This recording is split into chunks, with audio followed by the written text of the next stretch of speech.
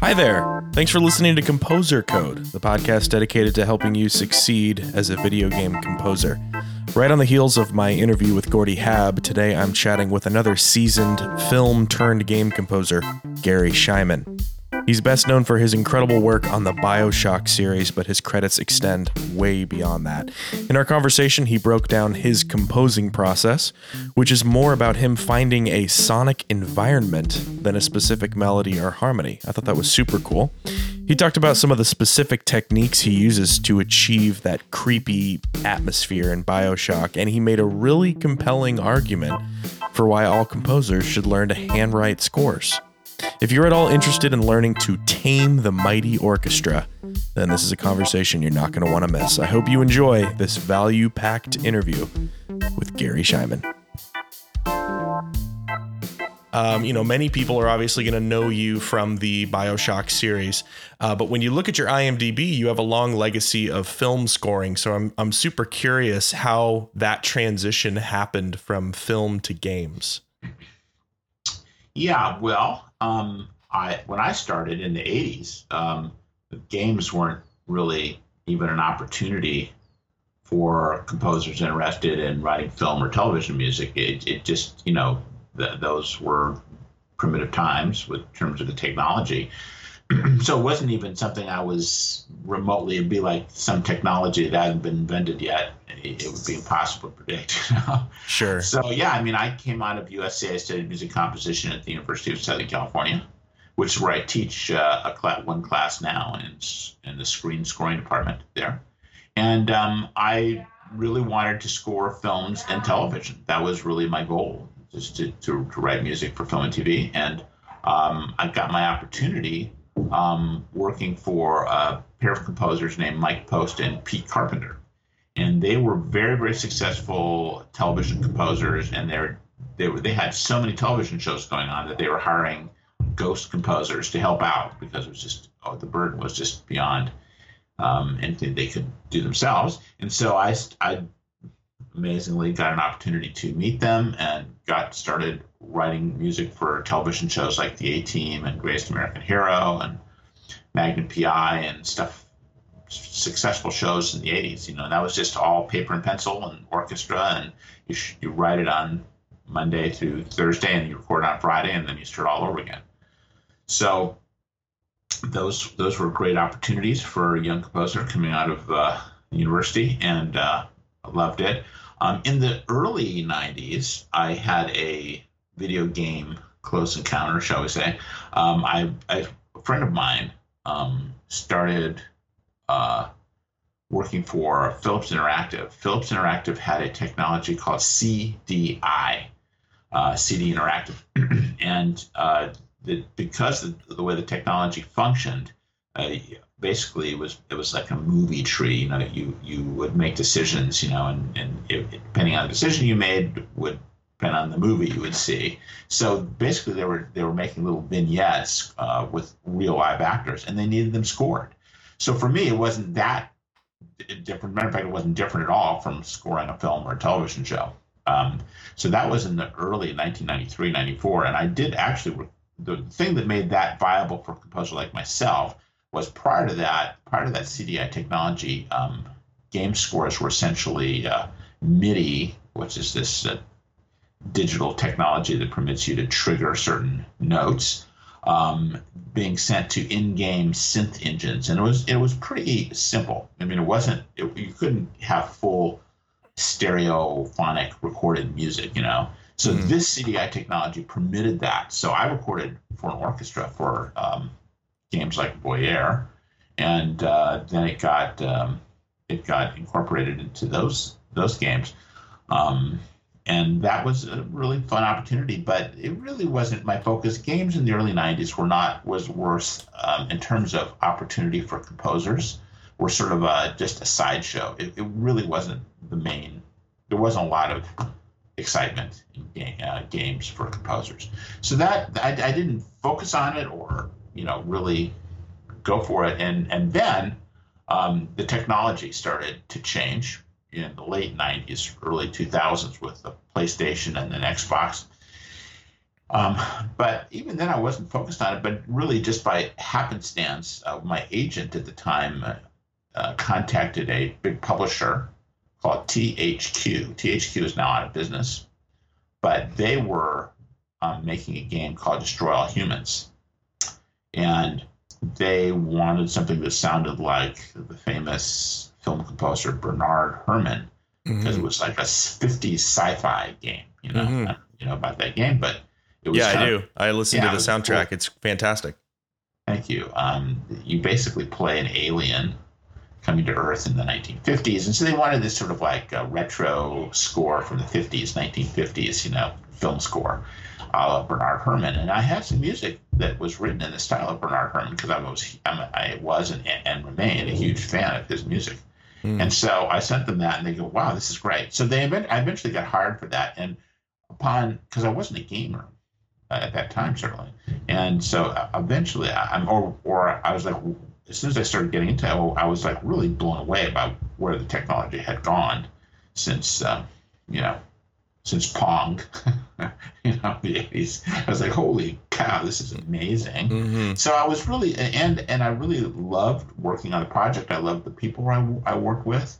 I thought the music was fun to write, and they gave me an orchestra. And at that time, I was doing a lot of TV movies. There wasn't a lot of budget for orchestra. As a matter of fact, there was almost no budget for orchestra. So all of a sudden, I had this budget, and I could write for an orchestra and record it. That was really, really interesting and attractive to me. So that was just really the thing that sort of triggered my real interest, and I started focusing on opportunities in gaming. And the audio director for Destroy All Humans happened to go to Irrational Games about a year after I worked on it and started working on BioShock. So she invited me, Emily Ridgway invited me to score BioShock. And that, of course, was a very big game, and really was a great opportunity for me to, do something unusual and different and creative, and people really loved that score. And the game, of course, was a huge hit. And so that I've been, scoring games ever since. I still do film and TV. Matter of fact, I just finished a film, and so I don't consider myself a game, quote unquote, game composer. I consider myself a composer for film, TV, games. But I've done the lion's share of my work in the last decade or so has been for games, I would say. Between TV and games, what are some of the differences between them that stick out in your mind, and maybe some of the things that you like about one versus the other, and vice versa? Well, I mean, there's a lot of overlap, and then there's differences. The main difference is that game music is not linear in the sense that if a player, obviously there's in-game cinematics, so those are linear. But but gameplay music, a player enters an area and has to battle a boss or whatever, and that can vary in time from one person who maybe can accomplish that goal in 90 seconds, and another person might take 7 minutes, so or whatever. And so, and that's true of much of what gameplay music requires, which is it has to be interactive, meaning that the music has to somehow fit what each player is doing. And so that is the main difference, and the main thing that differentiates the two. Also, there's other functions that music can play in a game where it actually has, a real functional requirement, which is quite, valuable to the game, where it can tell you if night or day, or if an enemy is close or getting closer or whatever. So it can actually inform the player of important gameplay functions. So on the other hand, the thing that's similar is that they're both using this unique quality of music to create mood and generate emotional impact. And that's something that is, quite the marvelous thing about music, that it just has this ability to impact us emotionally. And when it's combined with visual imagery, it can be super powerful and really, really effective. So, and the thing I love about film, and indeed that part of the games is playing to picture, where you have you write music that is locked to picture, and sure, I really do enjoy that. I have to say, I kind of much of my career was writing to picture, so I still really enjoy that. I love that immediate feedback you get. Writing gameplay music, and by the way, like I scored Shadow of War, I mean, I did an hour worth of in-game movies. So I saw your tweet about that actually with the screenshot of the orchestra. That's really cool. Yeah, it is, and so that was like an opportunity to like score a game and a movie almost, because like so much music to picture. So there, I mean, you get that opportunity, but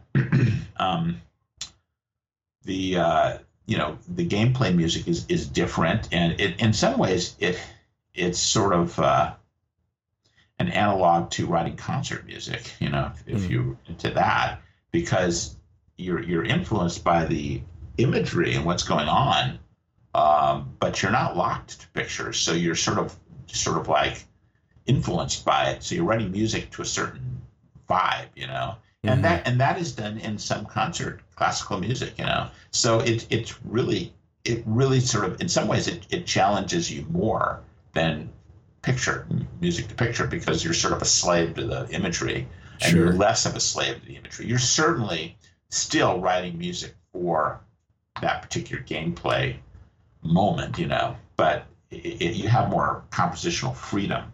So it's a very creative opportunity, And then of course there's also the interactive techniques like layering and looping and stingers and intros and outros, and there's some complexity to it that also makes it an interesting challenge. I would say that writing for picture or for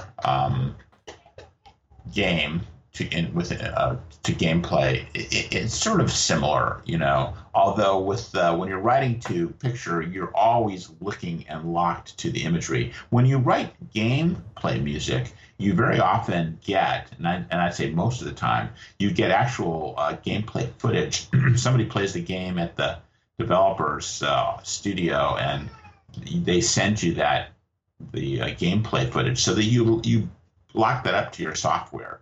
And I do use software to write music these days. I haven't been writing much. Occasionally I do write paper and pencil, but more it's within the software. But you lock up the gameplay footage. So I would say it's sort of similar, except when you're playing the picture, you are really, absolutely sculpting the music to fit and to capture certain changes and emotional, shifts in the film or television show. So that requires real effort. It's a real challenge to do that.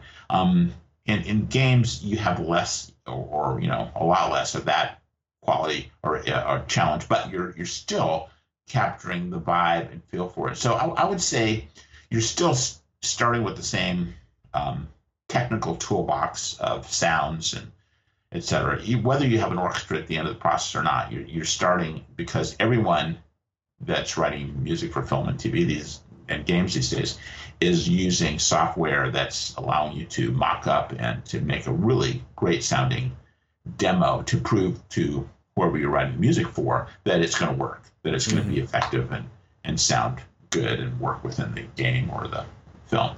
So the technical process is very similar. You're using the same tools. The difference is just how tightly you are connected to the imagery and to every nuance of what's going on. Because in gameplay, you're not at all. You're really just sort of creating a vibe and not worrying about any of the details. Because if you did hit something, in other words, if you caught some monster or something being kicked or something, that's just a random moment. That can be caught in gameplay music with stingers and things like that. But in general, you're not going to worry about that. And if you think you've hit it, it's really meaningless, because when it gets into the game, that's never going to sync up twice with with two different players. It's just not going to happen. So I mean, I guess that's my best answer to that. And in terms of the workflow, as I just mentioned, where I'm using software, my main software tool is Digital Performer. And with Digital Performer, I can make stuff sound, I mean, it's basically what they call a DAW, digital audio workstation. And I have thousands and thousands and thousands, literally, of sounds and samples and synthesizers and samples of real orchestral instruments. All that's available all the time to me on my computer. And I'm basically creating it and making it sound really, really good, and then sending it to my, my partners, whoever I'm working with or for on that particular project. When you start a piece, when you sit down to write a piece, do you usually start with a melody in mind, a bass line, a chord progression? Is there some place that you have found throughout your career that you consistently start? That's interesting. That's a good question. I would say more I'm trying to find a sonic environment that fits. Mm-hmm. And that can be, it can definitely include a melody, or it might just be some harmonies, and then you can add melody to it. It may be that there's never going to even be a melody, it's going to be more of a sonic environment, but very well may include a melody. So I would say it depends on the project, and sometimes the melody is central. I just wrote something, I can't tell you what it is, but it was for a game, and I've created sort of like a ostinato, kind of like an accompaniment figure, and then over that I started adding melody. So I would say I started with the harmony first and then added melody, But it can vary, and sometimes you're working in very dissonant sort of worlds where the melody is quite dissonant, but I would say that the melody sort of comes later, to me anyways. It doesn't mean that's how everybody works, but to me, I really play with the melody and sort of like work it. I really finesse it and make changes until the final moment when I'm completely, or as happy as I can be with it. Yeah, you talked about a sonic atmosphere, which I think you in the BioShock series you did. I mean, it's unparalleled, the atmospheres that's created there. I think that the soundtrack is very unique because it ranges from melodic and memorable themes all the way to very atonal, unsettling stuff to just purely terrifying. What is happening? I'm scared right now, especially in the first and second games.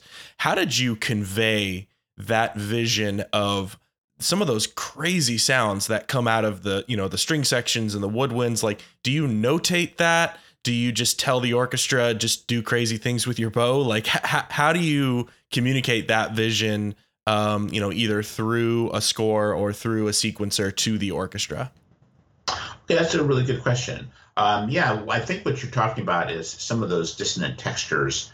There's a technique called aleatoric techniques, and you're basically, with very specific direction, asking the orchestra to improvise, but under very, very specific direction from the composer. If you just ask them to do whatever they want, you will get sort of chaotic, uninteresting sort of junk. Right. But you have to really direct them. But within any moment, you may say, okay, you can choose any note within this register, and then gonna do this or that with it and move it up slowly higher or whatever. And so you're really directing the music in a very, very very specific way.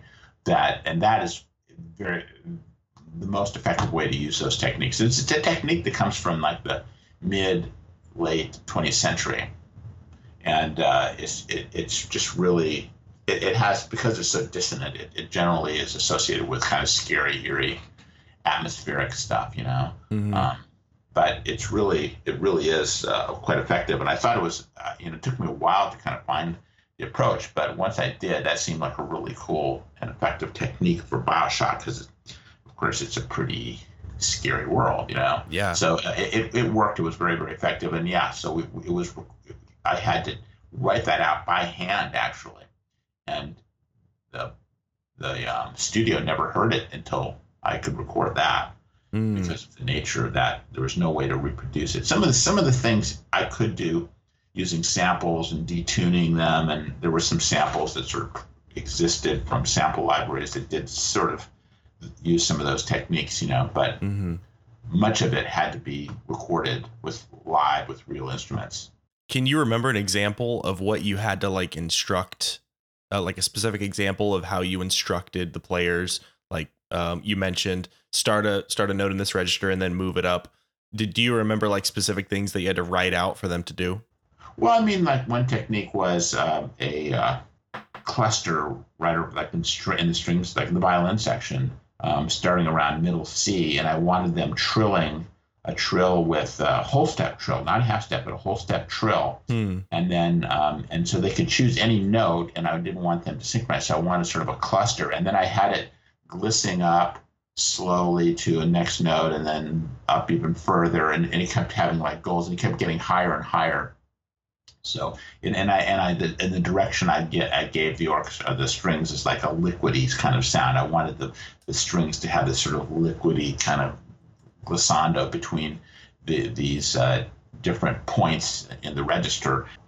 They head towards a specific area, but I didn't give them specific notes. So it was just this is where you're going, and so it was very clustery and scary and quite effective. So yeah, that had been one of the techniques that I utilized. That is so cool. Do you remember where that is in the soundtrack? I would love to revisit that to hear that. That's when Steinman, when you approach that crazy surgeon. Yes. Oh, that is very scary. That's one of the scariest parts of the whole game. I do remember that.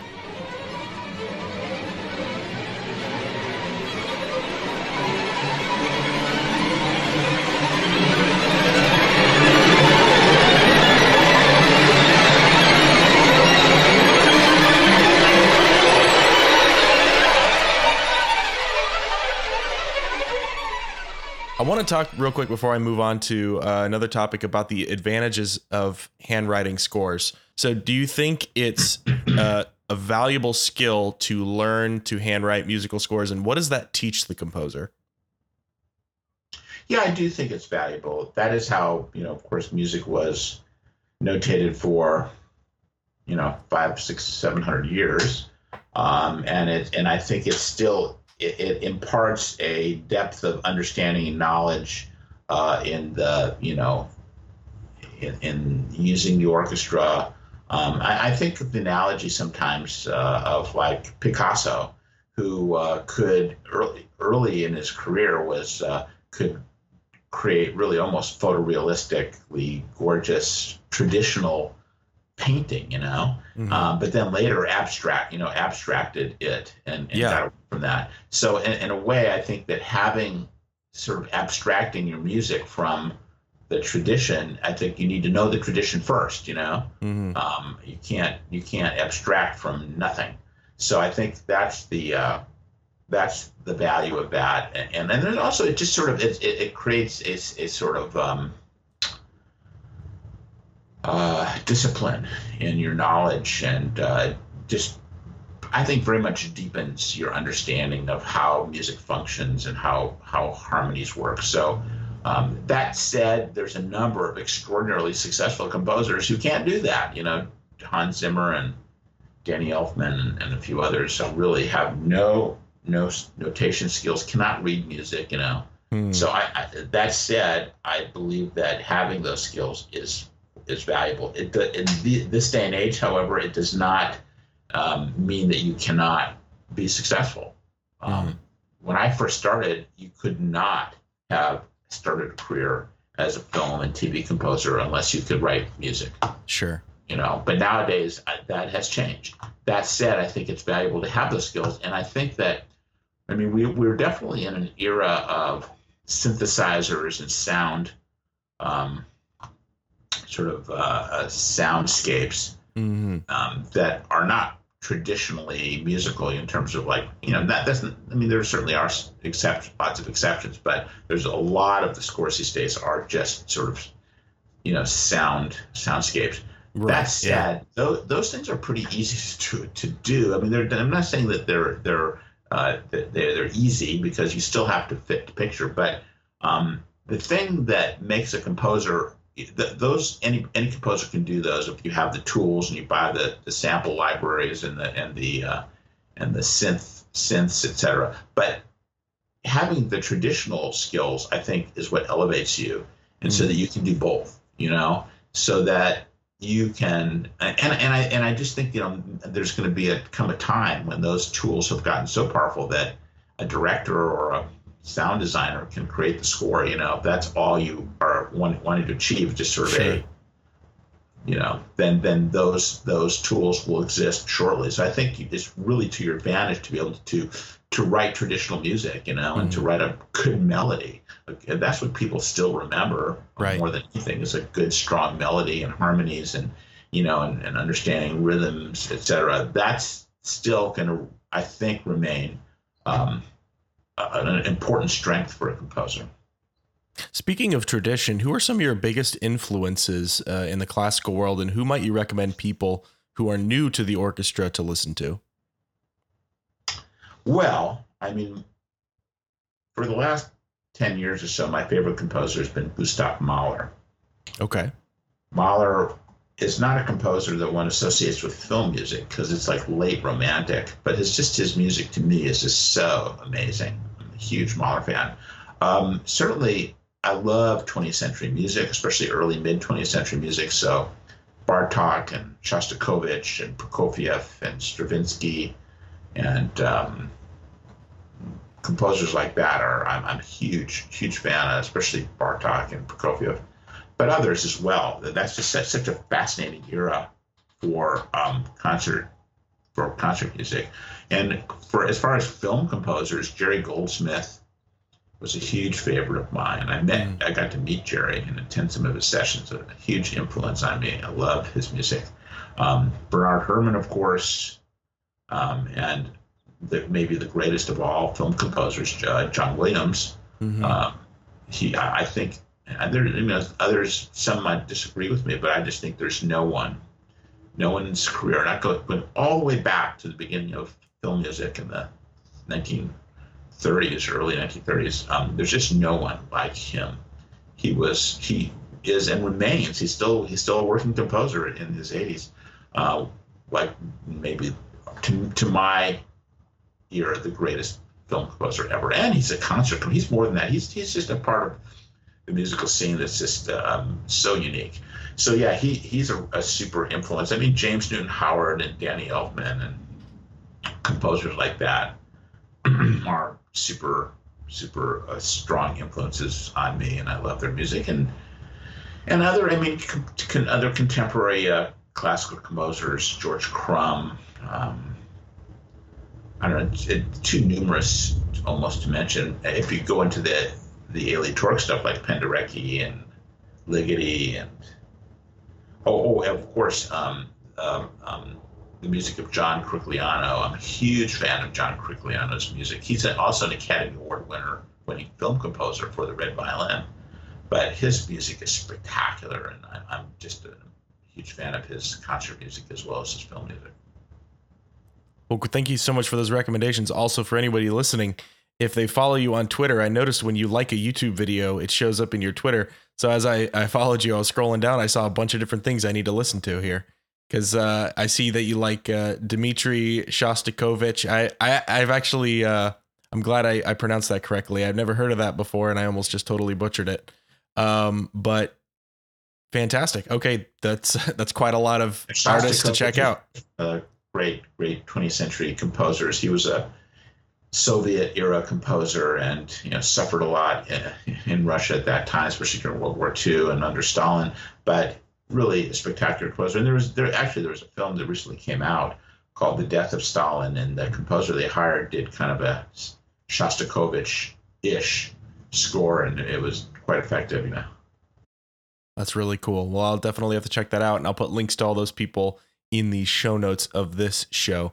So going back to kind of your composition process or where ideas come from, I'm very fascinated as well by the science of creativity and how creative people can continue to be creative and continue to create over and over and over. When or where do you usually get your best ideas?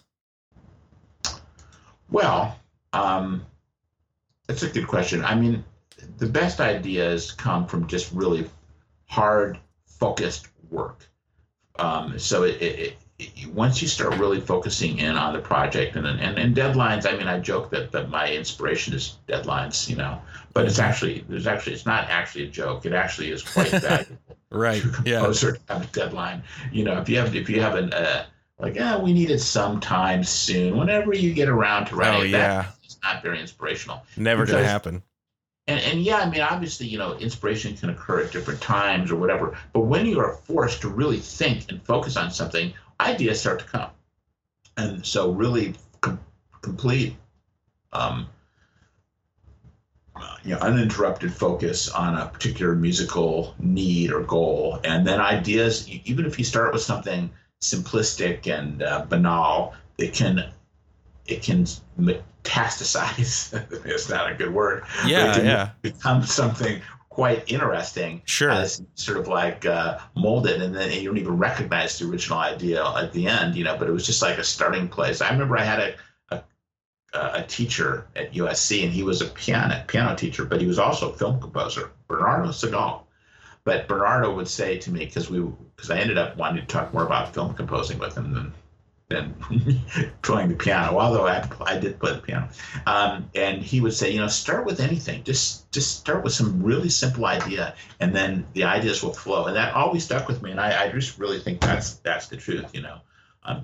There are situations where the schedule can be so intense that you're working without sleep, and that I find that to be really problematic, because if I don't have enough sleep, I start to lose focus, and my better ideas do not come to me. Same. At 3 a.m. after I've been up all day. So I try to get a good night's sleep, and then I also like to work first thing in the morning. If you can come up with an idea the night before, even if just the beginnings of something, and then you get up in the morning and you have some starting point, that's a really good time to start writing music. Is there something to be said about coming up with an idea before you sleep and sleeping on it? Because I have heard. Yeah, that's what I was just saying. Come up with an idea just before you go to sleep, and then sleep on it. Yeah, and as a matter of fact, I like to, if I have an idea and I'm excited about it, I like to, as I'm going to sleep, I like to take a few moments and think about the idea and sort of suggest, I'm going to come up with, give yourself some self-suggestion. I'm going to come up with a solution for this in the morning, and think about it and kind of parse it a few different ways in your head. And yeah, you do answer musical questions in your sleep. So you're a film scoring instructor at USC, so I'm sure this should be a fairly easy question for you. You probably get questions like this all the time. So let's take me, someone who's a younger dude who doesn't know much about the orchestra, but I do have a knowledge of music theory, and I come from like a folk background, singer-songwriter, play the acoustic guitar, but I'm hungry to learn more about the orchestra and orchestrate like you, Gary Scheinman. What would you do, or sort of what road would you send me down to get to that point? Obviously, you've got several years of talent, experience, and work, under your belt. So I'm not expecting to be a master, but if you wanted to send me on that path, where would you start me? Well, yeah, I mean, I think I would start you by having you listen to a lot of really good music, and and study traditional composition, orchestration, counterpoint, so the foundations of writing music, and these days, as much as those foundations, it's critically important to have mastered the technology, learn to use the technological tools. But if you want to write really the deeper sort of ideas in music, I think you need to kind of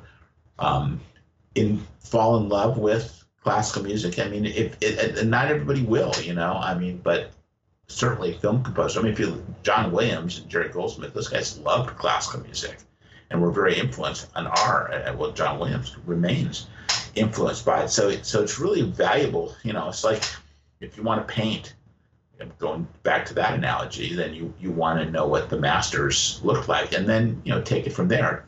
Take your own curve or your own path. But so I would suggest studying, learn what an orchestral score looks like, how the ranges of the instruments, all the sorts of traditional tools, and that does requires. I mean, if you're self-motivated, fine. You can find that in books, and you can find lots of information online. But if you're not, then it might be valuable to go to a school and actually study it. Mm-hmm. So that's what I would say. If you want to write for orchestra, and to do so effectively, you should have some tools. That said, I mean, there's guys like Hans Zimmer that never did. Just sort of went by the seat of his pants and has been extraordinarily successful. So there's always exceptions to that rule, but I don't know how else I would have done it. I don't think I could have done what Hans did without studying music and finding stuff. And my music doesn't sound like Hans's music, and his doesn't sound like mine. So, I mean, everybody has their own unique path. I think Hans definitely listened to, I mean, he really does know classical music. When I've met Hans a few times and not only heard him personally, but heard him interviewed. And he talks about concert composers and how his music it was influenced by certain composers, and so he's quite literate in that sense. He may not be able to write a score, but he kind of knows what it sounds like, and Mm-hmm. he can kind of emulate that, or he can find help if need be to help him, to achieve certain complex classical orchestrations. He can just hire orchestrators to help him do that, or he will find even other composers. So that's what I would say. I would say, get some traditional skills, and at the same time get your technical skills under your belt so that you know how to use a DAW like Logic or DP for that matter, or some of the others, Mm-hmm. Pro Tools, and and start to purchase libraries and building up your ability to create something that sounds it sounds good and start writing a lot of music. I mean, it's critical ultimately to any composer to write a whole shitload of music. Sorry for my English there, but no, please go ahead, feel free to write a lot of music, because the more you write and the more you write that you really end up liking and other people go, wow, that works, that's really effective, the better you're going to get at it. Are there any principles of orchestration that you have found to be true over the course of your career? And the answer could be no, because I know the rules are always broken by the next guy that comes along, when you look at the classical era of music. And so I'm just curious if there's any general principles of orchestration that you try to teach your students, or that you have found to be true throughout your career. Yeah, I mean, I think orchestration is almost like painting with colors. It's like filling in, it's like painting. I like that analogy. You are using sonic colors, and I mean, I don't know that I've found any unique orchestration path, and yet I know that my music has a certain sound to it. One of the things that I do, and I actually a lot of composers do now, is we add in samples with the mix of the live orchestra, and so sometimes with the samples you can do things that a real orchestra can't do. Right. But that's okay. It's okay, especially for film music or game music, if it's effective, and then the samples just become part of the whole sonic fabric in the final mix. And so you might have some really great horn sample that can play really fast passage that that you double with the fast strings, but you could never get horn players to do that. But because it's a sample, it has no problem doing it whatsoever, And so you're never going to have the horns try to replace that. You're just going to use the sample. You can have the horns do something more horn-like, So that wouldn't be a particularly horn-like idea, but it works. It is cool and it's effective, and so that's, I think, from my perspective, totally within the rules. Um, Something you would not do for concert music, but something you would do for classical music or for film or scoring. It does not have to be like a orchestral score where it's all playable. So yeah, I mean, there's certain things that I use, and of course there's synthesizers or whatever. So I would say I still like to study scores and look at how other composers use the orchestra, particularly great orchestrators like Mahler or Maurice Ravel or Prokofiev or whatever. Those guys were masters with the orchestra, and so it's really valuable to look at how they achieved what they did, and then you just sort of imbibe that, and it becomes part of your brain. And then when you start to orchestrate, you might get an idea like, wow, he doubled that with a flute an octave above, and that let me try that. And one of the great things about having this technology that's at our fingertips is you can try things orchestrationally and go, well, that was a bad idea, and then you just erase it. It goes away. Right. So you can actually hear it and go, yeah, that's cool, or yeah, that was not such a good idea. And so that is one of the great things that we didn't have when I first started, and certainly over the hundreds of years until this technology made this possible. We have this sort of magical ability to emulate an orchestra and listen and go, yeah, that's cool, or nah, not so much, and that's a really cool thing. That is, it is, and it permits a lot of experimenting with orchestration that would have been very difficult to do. You would have had to do it in your mind's ear, so to say, you know what I mean? And then when the orchestra, and I remember in the old days, you'd write something and you'd play it at the piano and go, I think that'd be really cool to have the horn do that. And then you get to the session and it wasn't such a good idea. And then you go, okay, don't play bars 37 and 38 horns. Thank you. And then it's gone, Yeah. But now I get to really test it out. And that's really a really cool thing. When it comes to the other genres of video game music, like we talked about, a lot of the synthesis, a lot of some of the hybrid stuff where it's orchestral elements mixed with other elements.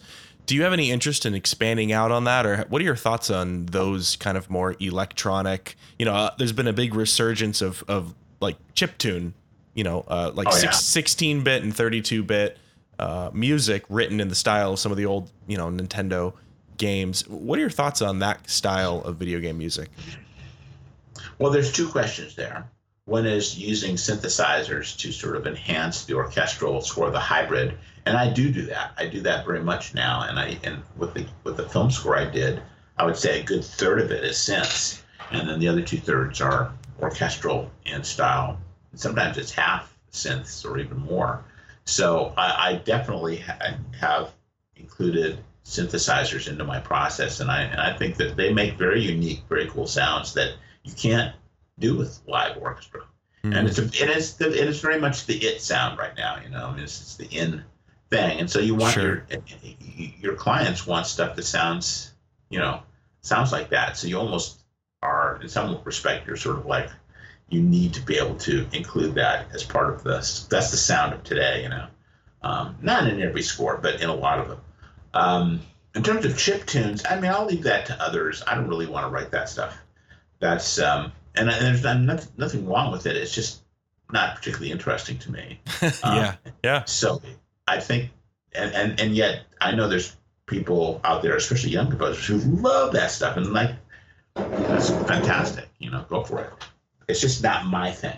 And I think you've built yourself as having this skill set and being really prolific around an orchestra. And I think that's what makes you, a sought after composer. Speaking of which, what do you think? You mentioned your individual style, and I know we all have different styles because we're all unique humans, obviously, as composers. But what do you think you bring to the table for your film, TV, and game projects that other composers don't? Or that maybe separates you or sets you apart from other composers? I just think I have my own voice. I have, and if you listen to my music, it's a pretty wide palette of stuff. Like my most recent two scores from the film and from a virtual reality game coming out called Torn. I can write in many different styles, and I actually love being challenged to continually try different things. So I bring like a long experience of writing in different styles, having a lot of experience working with orchestras, and just an unusual or a unique, approach when challenged to write something that sounds, different from the mainstream of what you hear.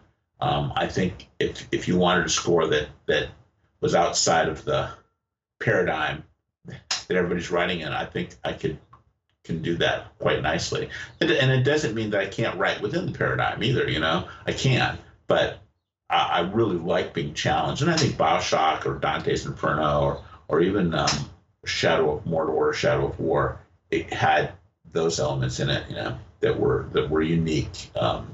And makes my music different from other composers. It doesn't mean they're wrong or I'm right. It just means you're going to get, if you like what I've done, then hire, even if you have something different, I would say if I was talking to potential clients, hire me to experiment, and give me some breathing space, and and best of all is when if whoever is hiring you has a very unique project, something that looks and feels different from the mainstream. I love those kind of challenges. So I think, I'm not saying I'm unique in that sense of, I want a unique opportunity on a really quality project, but I just bring my own kind of, I think, hopefully valuable experience and sensibility that would be quite worthwhile bringing aboard. I sound like my agent right now. Well, that's probably good that you advocate for yourself the same way your agent would. I'm curious, when it comes to gigs, what is a bad fit for you for a gig where something, someone or something dawns your door and you just know that it's, there's a red flag there? Because I usually ask composers, how to get gigs, but I have a feeling that you haven't had to struggle for gigs for a while now. So I kind of thought I'd shift it and ask, for you, when do you say, no, this is not a good fit for me? Well, I think if someone came to me and said, we want a hip hop score, yeah, I would say, right. That's probably not my strongest Have you suit. listened to my music? Yeah. That said, I do hear a lot of hip hop music because my son really likes it. He's 17. Okay. So when we drive places, we drive one way out, we listen to his music, and the other way back, we listen to my music. That's a good compromise. That's awesome. More classical, which he doesn't love. Although I used to take him to the symphony.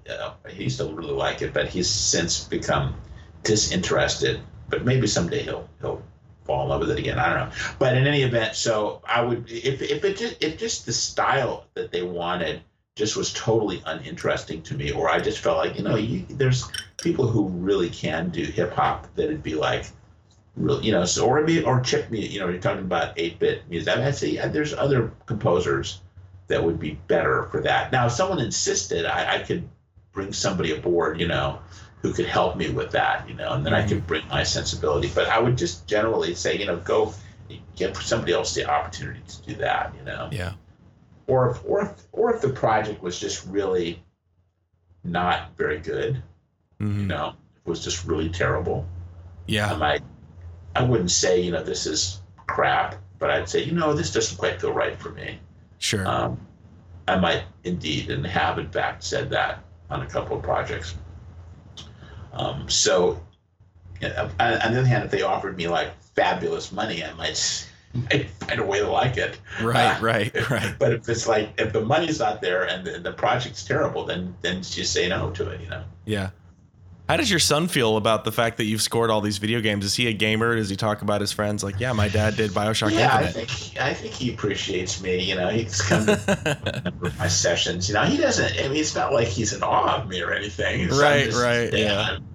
But he certainly appreciates that, and I think his friends are kind of like think it's cool that his dad writes game music, especially games if they know the game. Some of them don't. Some of them know BioShock, and other ones have never heard of it. Or Shadow of Mordor. It just depends on there's so much stuff coming at us these days. It's like a fire hose of films and television shows and games, and it's like I don't even know a lot of stuff that's out. So it's like it's kind of an overwhelming amount of stuff in the world that we're being enticed to play and watch, etc. So sure. Fortnite seems to be the new thing with the kids. I think my son appreciates what I do. Yeah. I was going to say Fortnite seems to be the new cool thing with the kids. Have you heard of that? I have. It's huge. That's a very, very successful game. Yeah, it's pretty wild, the whole battle royale thing, because I'm 28 and I feel like I can't even stay, I can't stay ahead of the trend nowadays. So I got two more questions for you. Thank you so much for taking the time out. I really appreciate it.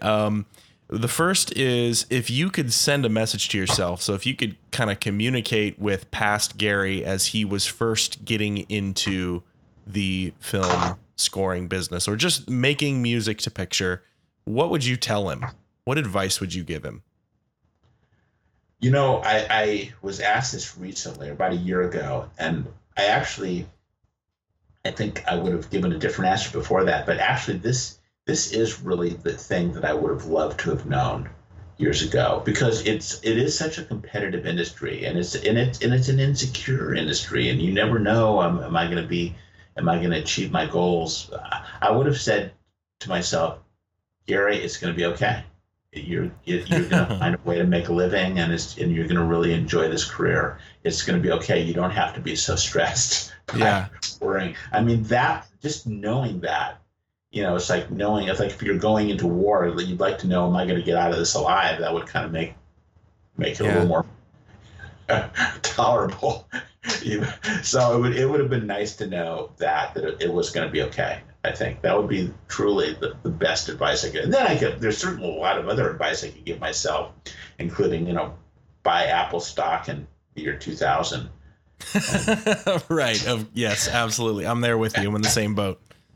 100%. 100%. So the last question I want to ask you is, what do you, this could be creatively or just professionally or whatever's happening in your life. What's making you excited lately, or what are you looking forward to? Well, that's a good question. I'm working on a game right now, and I'm really enjoying it. I enjoy the process. I enjoy, like, the thing that thrills me is writing cool music. So, like, whatever the project is, if I've written something that really is, I really like that day, I feel really good. I mean, that's very heady feeling when you've just like written something, you go, wow, that's cool. I love that, and then you get feedback from the people you're working with, and you go like, man, they love it. That's fantastic. There's nothing better. There is just really nothing. That is an awesome feeling. Obviously, if some really, really cool game or film or television opportunity presented itself, that would be really, really, I'm enjoying the one I'm on right now, but some really, really cool, project, and not even necessarily with tons of money, just really creative. That's, I think, more than anything, that's what motivates me these days. Just like something where you have really passionate company that's, whether a developer or a production company that's made something that they just believe in and love, and it's like, and you're challenged, and you have to work hard at it to find the answer. On BioShock, it took me a long time to find the right direction on that, but once I found it was like an aha kind of moment, and including for Emily was like, yes, that's the BioShock sound. So I mean, that's like the best, so I hope that I do get those sorts of things. I mean, I'm not going to be climbing Mount Everest or anything, or challenging myself in that respect. So it's really kind of creative challenges, that, and I enjoy my life outside of music as well, but definitely from a creative perspective, just being challenged with stuff really made by really passionate creators, that's the best. Well, Gary, you have sold the craft very well, and I think you've inspired me, so I'm sure anybody who's listening to this, you've inspired as well. I just want to thank you again so much for taking the time out to talk. I know we went a little long, but I think there's so much value in just a lot of wisdom here, so thank you so much. If you enjoy these interviews and want to support the podcast, honestly, the best way to do that is just to share this episode with a friend. Now, if you want to be a real mensch, you can rate the podcast on iTunes, which really helps, goes a long way for visibility. If you're listening on the Apple Podcast app, just scroll down and tap the number of stars you think the podcast deserves. Follow me on Twitter at Matt Kenyon Music and let me know what you think of the show. Until then, you've been listening to Composer Code, the podcast dedicated to helping you, dear listener, succeed as a video game composer. Take care.